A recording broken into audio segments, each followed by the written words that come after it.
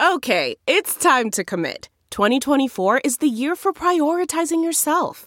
Begin your new smile journey with Byte, and you could start seeing results in just 2 to 3 weeks. Just order your at-home impression kit today for only $14.95 at Byte.com. Byte Clear aligners are doctor-directed and delivered to your door. Treatment costs thousands less than braces. Plus, they offer financing options, accept eligible insurance, and you can pay with your HSA, FSA. Get 80% off your impression kit when you use code WONDERY at Byte.com. That's BYTE.com. Start your confidence journey today with Byte.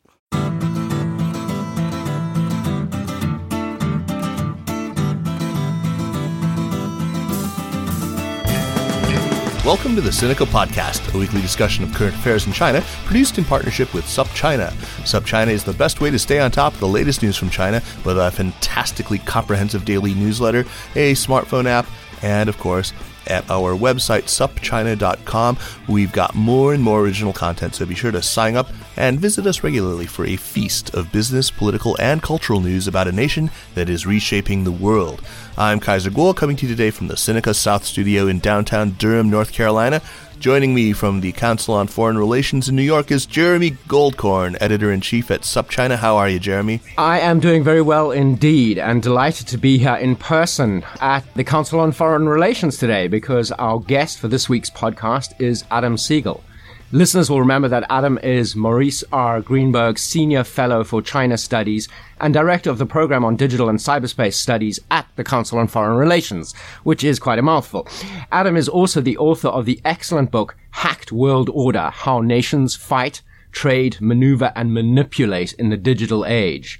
We spoke to him in May of last year, as many of you may recall. Adam, welcome back to Sinica. It's my pleasure to be back. Yes, indeed, Adam. Welcome back up. Before we plunge in, maybe we should remind listeners that if they're interested in a pretty in-depth discussion about China's ideas about cyber sovereignty, we got into the weeds with that in our May 2016 show with Adam. And of course, we talked a lot about cyber espionage and cyber warfare as well. So those topics aren't going to be our focus today. Instead, we're going to be focused on China's new cybersecurity law and on related regulatory changes that have taken place in the last year or so. Let me get in a quick plug for Graham Webster's excellent piece on China's cyber rules on SupChina.com. It's titled China and the 8 Guardian Warriors of American Tech. What does China mean by secure and controllable, and who stands to lose? Adam, much has happened since we spoke to you last. China may have been displaced by Russia as the cyber bad guy number one, at least from the American perspective. But China and cyber are still very much in the news for other reasons.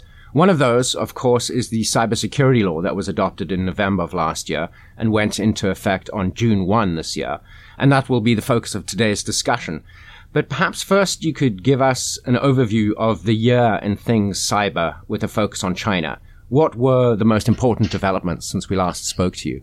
Yeah, it's been a busy, important year. I think the biggest changes, as you noted, is that the U.S. focus has really gone from Chinese commercial cyber espionage to Russian influence operations. And that is driving most of the discussion on how the U.S. thinks about cybersecurity and cyberspace. On the China side, as both you and Kaiser noted, of course, is the cybersecurity law beginning its implementation, and we see what seems to be a long-term trend of Xi Jinping and the party tightening even further control on internet, civil society, academia, and basically across the board in China. And speaking of that, there's all sorts of rumors right now about the crackdown on VPNs, virtual private networks. Some saying it is already well underway, others saying it won't be that bad. Some people say there's no way to really stop people from circumventing the Great Firewall. And others saying if they're really determined to plug the holes, they can do it. What is your take on it? Yeah, I think there's clearly a long-term trend, and that is to try to plug the holes. The VPN issue seems to have tamed a little bit. I mean, I have not been to China in the last 6 months, but reading Bill Bishop's report at Sinosystem and that he managed to bring 4 separate VPNs in and said he didn't really have too much of a problem operating them. I suspect that there might be some space there, but I still think the long-term trend is still towards greater control. But it'll be a cat and mouse game. I don't think they'll ever be able to plug all of the holes. I don't think they'll want to. I think there is a strong argument that for business and academia, they're always going to need some access to the outside world, and their leadership is aware of that. Adam, the last data that I actually saw on VPN use in China was way back in 2010 from Berkman. Do you have a sense of just how many of China's now, 731 million internet users actually are making use of circumvention tools? I mean, last time I think they said it was 3% even in the most internet restricted countries in the world. And I talked to the Berkman folks. They said in China's case, it was actually more like 1.5%. Yeah, I haven't seen any updated numbers, but I think that basic idea is right. We're talking about a very, very small percentage of China's vast number of internet users. You know, the point is that those users are particularly important. They make a lot of noise. They're technologically sophisticated. They tend to be tech entrepreneurs or academics or others who both have a real need for accessing information outside the Great Firewall, and the coastal elites who need access to the fake news, in other words. The fake news and the fake science. Right. But yeah, they need it for some innovation, business, whatever reasons. And that's why I don't think that the party is, that the VPNs is not a massive concern for them, because, a lot of these people have already bought into the system anyways, right? They're benefiting from it. They're unlikely to be the sources of massive protests. So, I mean, what they're essentially doing with this current clampdown on VPNs is just making it difficult for, the average Joe to get it easily. It's giving another hurdle to get a VPN, but your take is it's unlikely that they'll absolutely stop access to VPNs. Yeah, I think they're always happy to raise the hurdle for the technologically unsophisticated or the lazy, but they are unlikely, I think, to block everything. But again, they will shift their focus. They will see what's being used by people, and we've seen, right, with WhatsApp, they weren't paying that much attention to, and then with images, they started blocking because they were worried about some organization and some attacks on Xi Jinping. So it's a very flexible system, and one that technologically has been able to respond to what people have been doing to try to get around. So let's move now and talk about the cybersecurity law itself. First, I guess let's start with what was the genesis of the law, and what was Beijing really aiming to do in passing it? I think the genesis had two sources. One is just a long-term concern about cybersecurity. In the States, we always talk about Chinese hacking of the U.S., but the Chinese also think of themselves as being very, very vulnerable to attacks. And as the economy becomes more dependent on social media apps and payment and financial tech and all these other things, they're worried about their increasing vulnerability. The big driver probably were the Snowden revelations. So China has long suspected that U.S. companies provided access to the U.S. government. Of course, companies have always denied that. And then the Snowden revelations really seemed to reinforce in China's mind that the companies were not, their products were not trustworthy. So the drive has really, I think, been to increase Chinese cybersecurity and also reduce dependence on foreign suppliers. The law went through several drafts, right? What did it say in its original form, and was the draft that eventually passed, was that softened at all? So the drafts were a little bit softened. So the primary issues for foreign companies operating in China have been the issue of data localization, right? So where is data stored and what type of data is stored inside of China? And then the issue of encryption and providing technical support to the Chinese government. Earlier drafts of that were even more vague than they are now. And one of the drafts suggested providing technical support for encryption, which meant, as far as outside an analyst could imagine, would be providing backdoors and somehow breaking encryption for the Chinese government. The wording now is broader, so it's unclear of what the Chinese government is going to demand. And data localization, there was some greater definition about business information versus private information, but there's still some ambiguity about what critical information is or what critical services are. So there's still a great deal of concern about what that's going to mean for actual business practices in China. There were some areas where there was pretty remarkable softening, I thought. I mean, at one point, I think there was a draft that required American companies or foreign companies to deposit actual source code. They had like the banking regulator actually as the banker of the source code supposedly, and I think they backed down on that one. Anyway, I mean, how effective generally was the pushback from American companies from these 8 Guardian Warriors?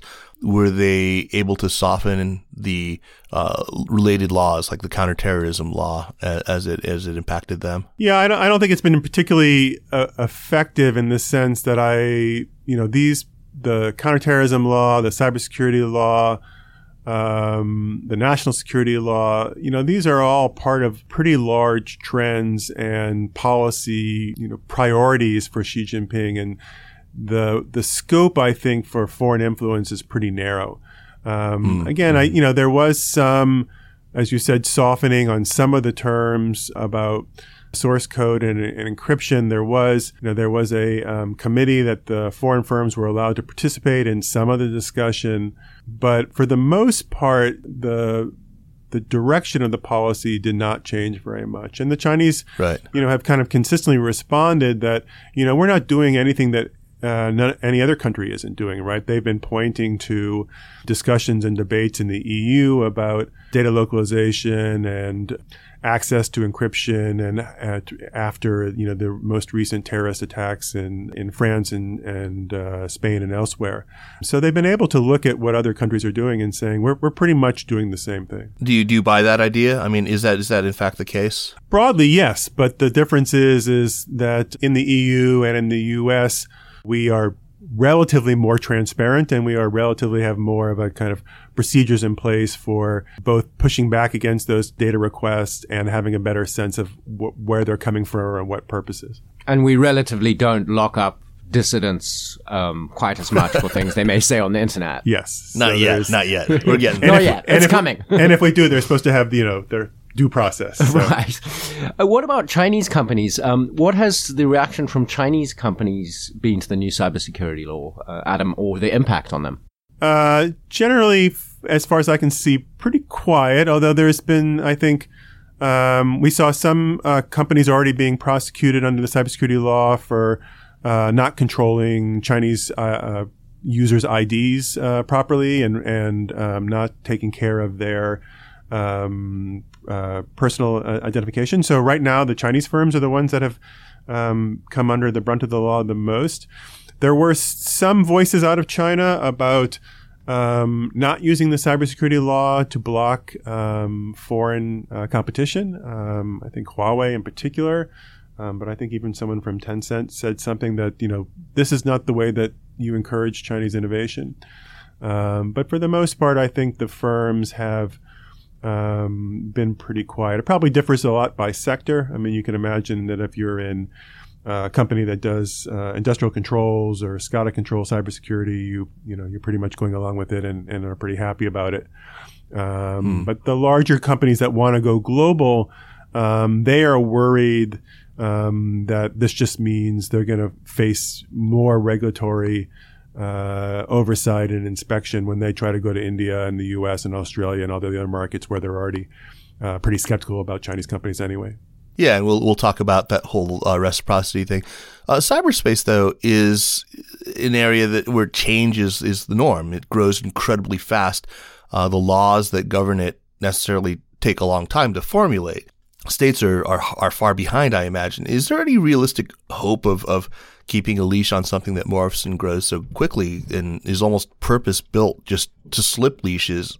Is China's new cybersecurity law, a meaningful way to fill in this gap? Yes and no. No, I think you're right in the sense that whatever the most popular technology 5 years from now is going to be, none of us know, or we would be investing in it instead of, talking in podcasts. And that will eventually cause some challenges to governments that want to control it. But clearly, you can implement some controls and regulations that shape how companies do business. WeChat has clearly been affected by the regulations on rumors and everything else, and the censorship and the controls.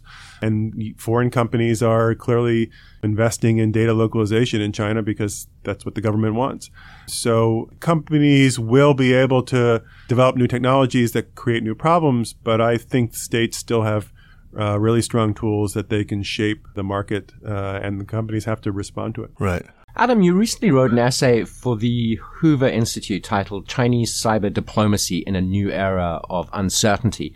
What is the upshot, and what, from the perspective of cyber, makes this an era of uncertainty, and how has that impacted China's efforts to push its cyber diplomacy agenda?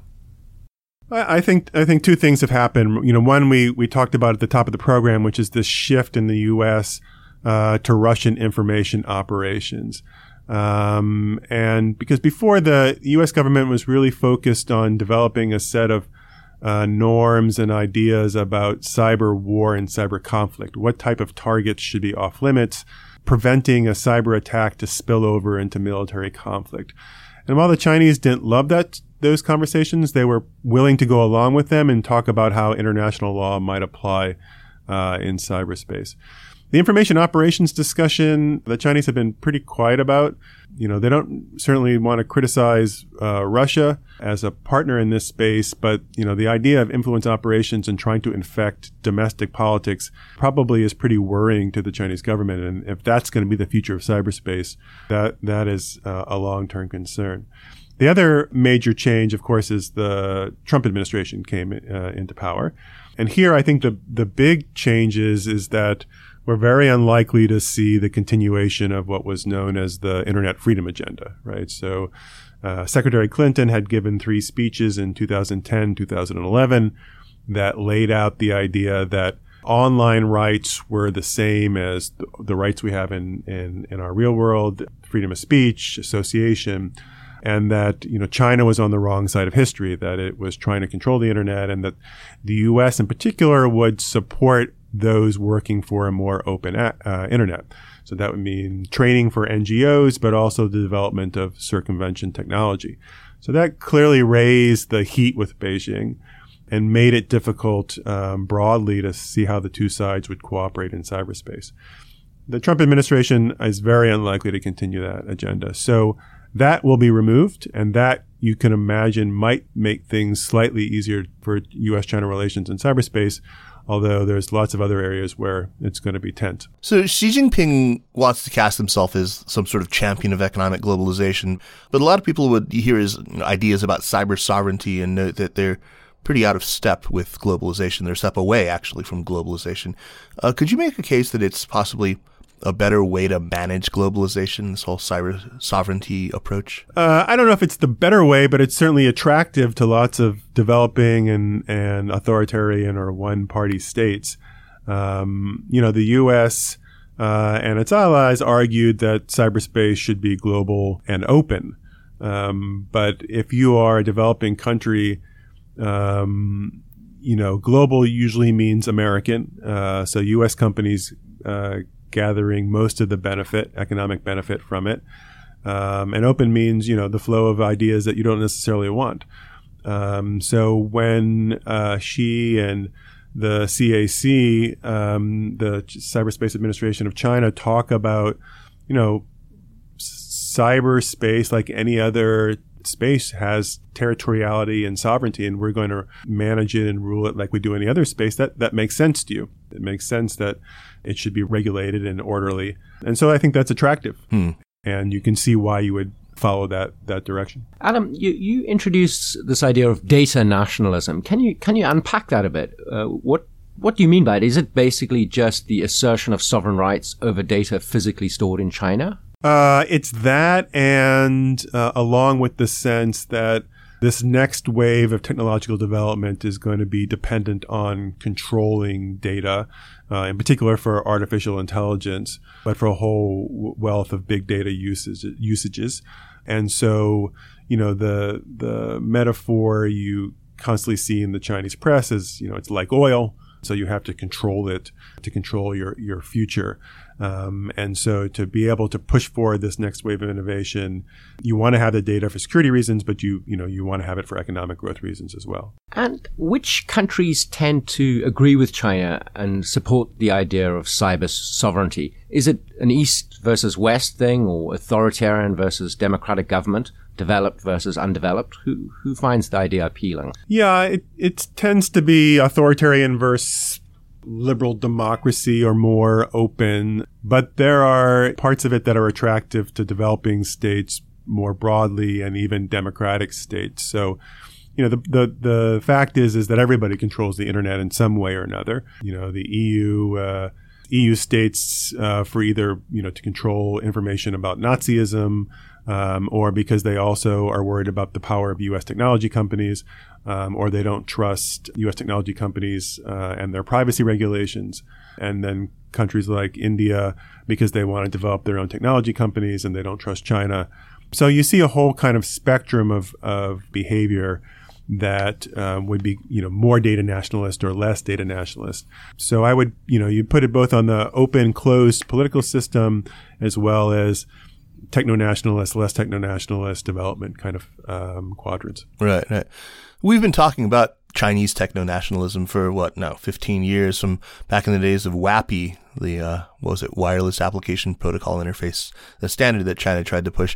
I remember you writing at one point that there's a popular saying in Chinese tech that says third-rate companies make products and second-rate companies develop technology, but first-rate companies set standards. So has China made any appreciable progress toward that whole holy grail of standard setting? The standard setting strategy was a massive push, right? WAPI was a prominent case, and then there were competing standards with JPEGs and MP3s and Blu-ray DVDs, and at one point I think there were in the 20s or 30s of competing standards. Hasn't been as successful, I think, in setting international standards. There's some argument to be made that it did help with royalty payments. The Chinese firms didn't have to make as many royalties. They basically used the competing standards as a leverage in their negotiation with foreign patent holders. I think there's been a lot of shift now with this next wave of technology and the concern about AI and artificial intelligence, less on standards and more on data and algorithms, and where that's going to take the Chinese. So with 5G, the fifth generation for telecom, there is a big push for China on the standards area. But I think more broadly, less on the internet side and more on this focus on talent, algorithms, and big data.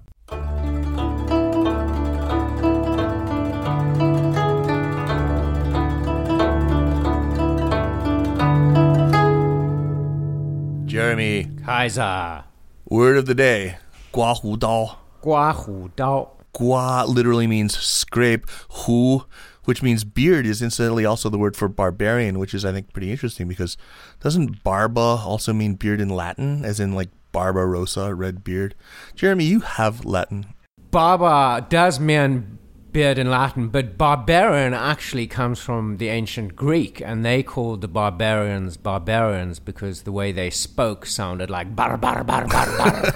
It does. You barbarians do sound like that. But anyway, we are not barbarians, and therefore, today, we are delighted to be talking about a very particular 刮胡刀, or scrape beard knife. Exactly.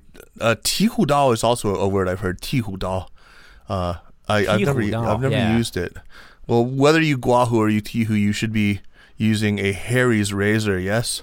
Yes, you should be using a Harry's razor indeed, because with Harry's you get a great shave at a fair price, like the over 3 million guys, and maybe some ladies too, who have already switched over to Harry's. Claim your free trial offer from Harry's today, a $13 value for free when you sign up. You only need to cover shipping, which in my case is like $3. And that includes a weighted razor with 5 precision-engineered blades. Plus a lubricating strip and a trimmer razor at the end for that detail work. And you also get a container of rich lathering shave gel and a travel blade cover to prevent your blade getting covered in icky bathroom goop.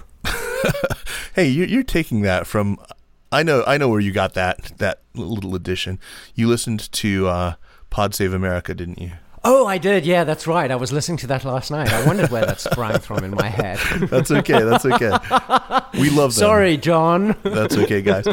To get your free trial, just go to harrys.com/supchina right now. That's harrys.com/supchina. And don't forget the SupChina, because that way they know we sent you and you get a free trial. And now back to the show. Adam, speaking of AI, in the 14 months or so since we last talked to you, there seems to have been a lot of progress in deep learning and artificial intelligence in China. And certainly there is growing anxiety here in the United States over China's capabilities in what will probably be one of the most important technologies in the coming decades. What is the view from the security and intelligence community here in New York and inside the Beltway in Washington? And what's your own take on China's actual AI capabilities?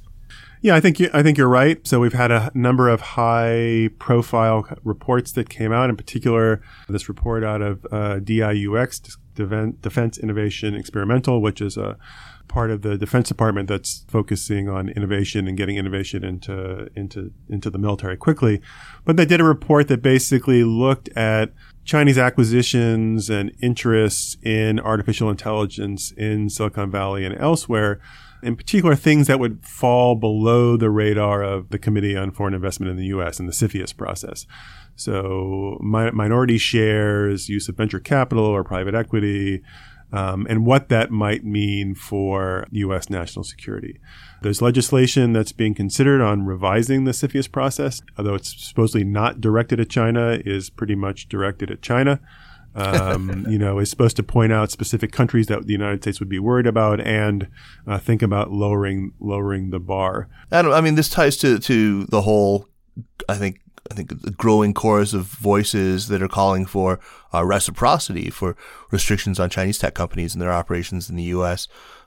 Is this maybe growing louder because of the cybersecurity law and because of concerns about AI? I think it's growing louder because of cybersecurity law, because of AI, because a lot of people, I think, would like to do something about China and trade or techno-nationalism, but are afraid that what the president is considering is so broad and might lead to a trade war that they are focusing on reciprocity as something that speaks to U.S. interests but will be more narrow and not be a more finely tuned instrument as opposed to just blowing up everything. So I think that's why reciprocity has gained so much attention. I think there's a real sense that, as Jeremy said, is that there's been real progress over AI the last 14 months, 2 years, and there's a kind of real sense that it's right now it's two players, right? It's the U.S. and China, and the Chinese government is investing so much money in it. It has, a lot of the top talent is Chinese or Chinese American, and China has a lot of data. So those three things all together, and if you're worried about U.S. tech policy, put them together, makes it look like we should be doing something about China soon. And yet, on the whole sort of cyber espionage front, there seems to have been progress. At the Mar-a-Lago summit in Florida in April, the U.S. and China agreed to this comprehensive dialogue that was going to include cybersecurity as one of its 4 pillars. How do you see cooperation with the Trump administration going forward in the areas of cybersecurity and issues around espionage? How's Trump doing with the cyber? He's great with the cyber. The cyber is bigly. Barron is very good on a computer. It's too early to tell. So as you said, right, cyber crime and cybersecurity is this 4th pillar of the discussions.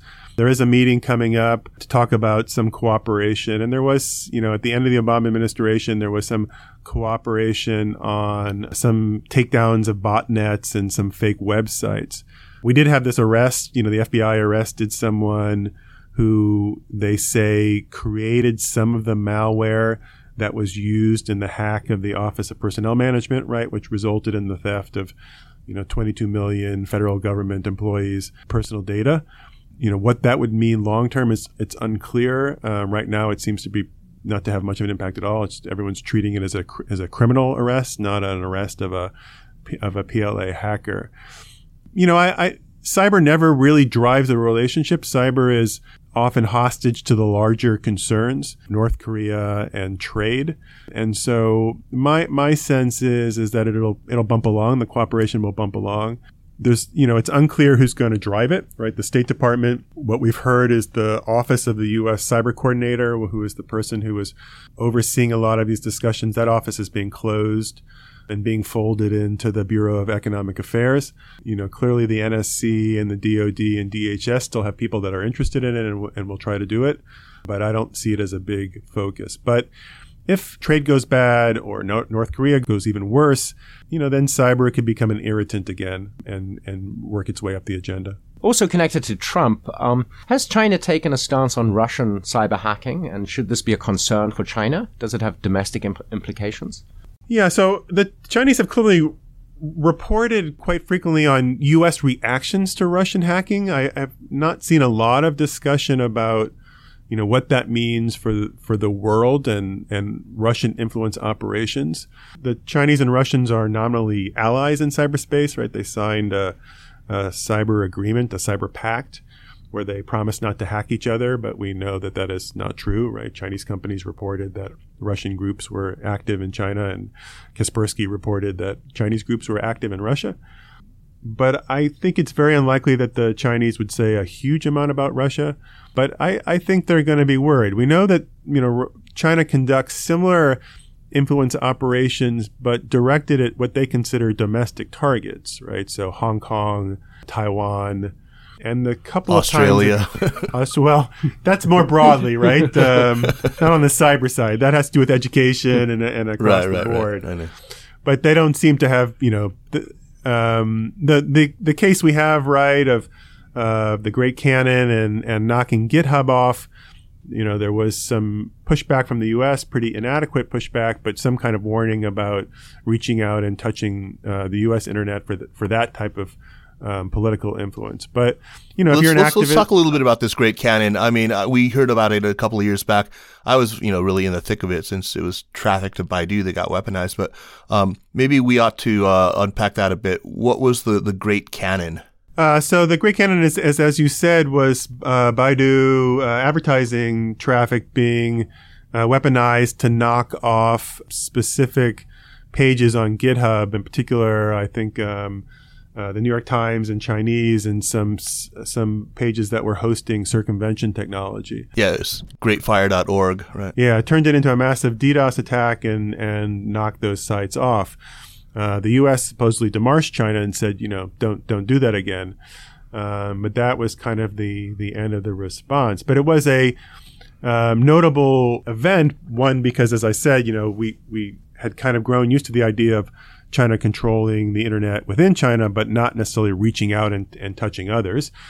So that was worrying. And then the second, was the idea that the Chinese seem willing to sacrifice Baidu's reputation internationally to hijack it, even though they are promoting the going out of Chinese firms and supposedly want the adoption of these technologies outside of China. Not the first time that Baidu has been thrown under the bus in national interest. I think they just did it because you were there, Kaiser. They were out to get you. That may have been. Actually, I was the first person to alert our security team to the attack. So basically they had taken this inbound. It wasn't just advertising, it was also the analytics traffic, and just a small percentage of it, they were injecting it with, malicious JavaScript and causing it to ping the specific subdomains on GitHub every 2 seconds. It was crazy. And it was something that Baidu wouldn't have noticed. It was just a dip, and it was only inbound traffic coming from outside of China. So Baidu, it was like, taking a quart at a time out of a swimming pool to drown, an ant colony. you wouldn't have known. I mean, I think also, look, we're talking about two very different intelligence traditions, right? The Russians have a long history of disinformation and fake documents and trying to create wedges in their opponent's civil society. I mean, there is, of course, a united front strategy that China used, which seems to be playing itself out most clearly, as you said, Kaiser, in Australia. But there is not the same tradition of kind of doxing and fake information and false documents on the intelligence side. So, and I would think the Chinese would be more skeptical of their ability to kind of understand how to play those, those societies, right? The Russians have a long history of influence operations in Eastern Europe and Western Europe. The Chinese are going to be, I think, not as certain that they can truly understand which levers they should push. Yeah, that makes a lot of sense. I mean, even if you just look at the propaganda, RT, Russia Today, actually is quite an effective mechanism for Russian propaganda, whereas, the billions they spend on CCTV, I mean, it's just wasted, right? Hopeless. Adam, let's turn to Apple and the controversial decisions it's made recently. Firstly, to go ahead and store iCloud data in servers in an internet data center in Guizhou.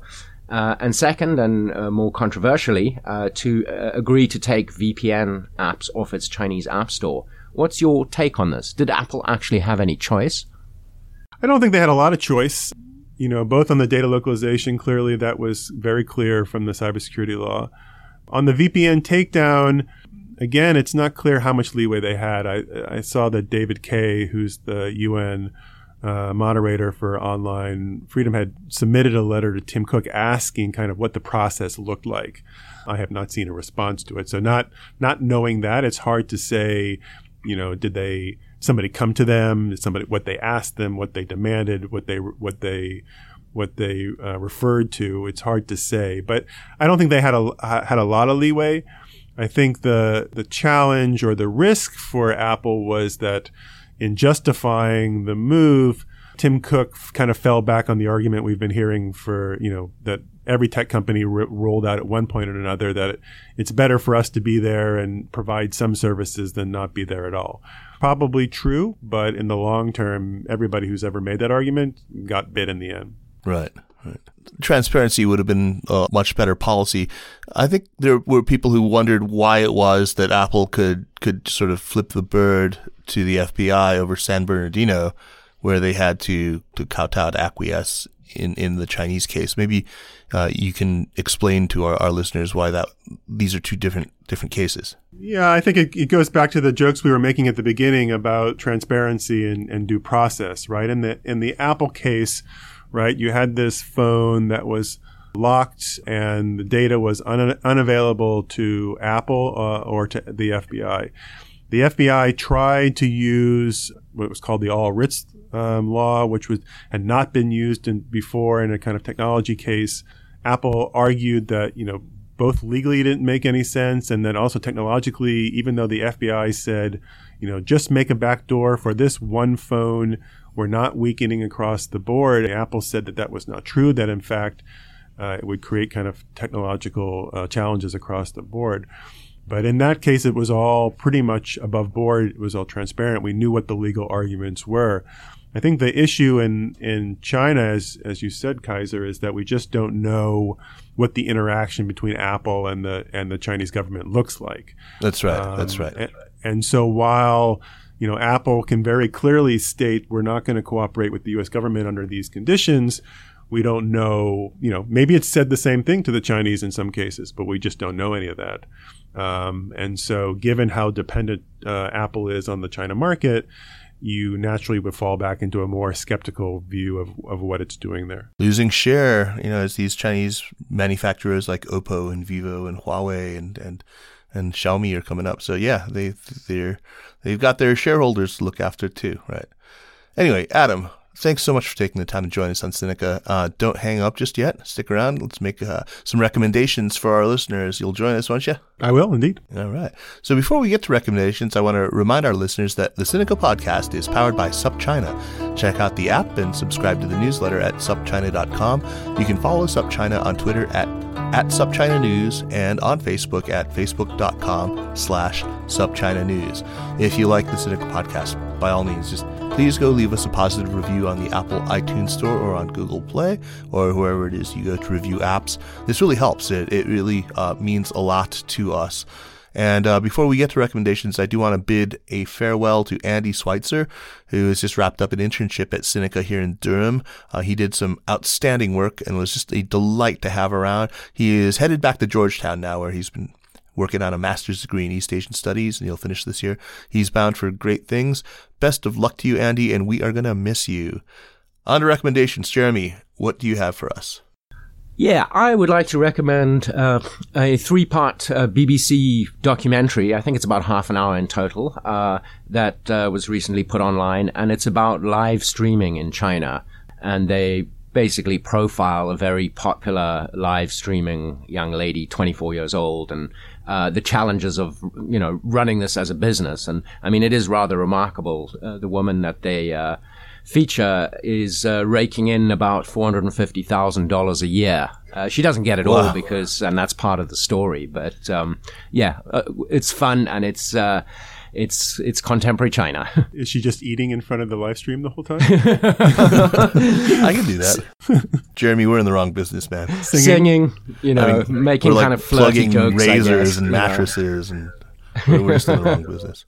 Adam, what do you have for us? I am reading a historical novel by Amitav Ghosh called Flood of Fire, which is the third third, I think, what's known as the Ibis trilogy, although I am reading them out of order. But it's a great kind of historical overview of the Opium War, and involves characters from India and the U.S. and China, and kind of brings them all together in this very wide, entertaining, sweeping saga. Great, that sounds good. I've been meaning to read those. I just haven't gotten around to it yet. I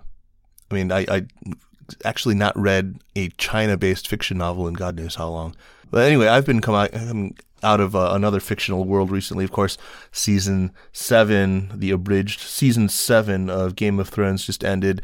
So my recommendation is a podcast called Binge Mode from The Ringer, which is a sports, generally, I mean, it does sports, it does television recapping. It's really great writing. But the podcast, Binge Mode, with the hosts Jason Concepcion and Mallory Rubin, is just terrific. I mean, they are smart, they're funny, they're just quite in-depth. They really treat the stuff like you would, good literature. There's, exploration of themes. Their knowledge just runs so admirably deep on this stuff. And they're not afraid to criticize. They're not just pure fans. It's very smart. I highly recommend it. Very entertaining. And they've done the whole thing. I mean, like 70 whatever episodes from the very beginning. It's just been astonishing. Anyway, so what? This is a again. podcast talking about Game of Thrones. It's just them talking about Game of Thrones. Exactly. What a nightmare! No, it's actually really great. I mean, Jeremy, you should probably watch the show and you'll understand why it's. I'll watch Game of Thrones in about 10 years' time. Anyway, thanks once again. Adam, great to talk to you. We hope to talk to you again soon. Yeah, thanks for having me on again. I really enjoyed it. You're very welcome. Jeremy, good to talk to you, and I'll see you soon. Yep. The Sinica podcast is powered by SupChina and is produced by Kaiser Kuo and Jeremy Goldkorn. Thanks also to Anla Cheng and Soraya Darabi from SupChina. Drop us an email at sinica@supchina.com. Visit our Facebook page, which is now merged with the SupChina Facebook page. It's all at facebook.com/SupChina News. And follow us on Twitter, also merged now at SupChina News. Thanks for listening, and we will see you next week. Take care.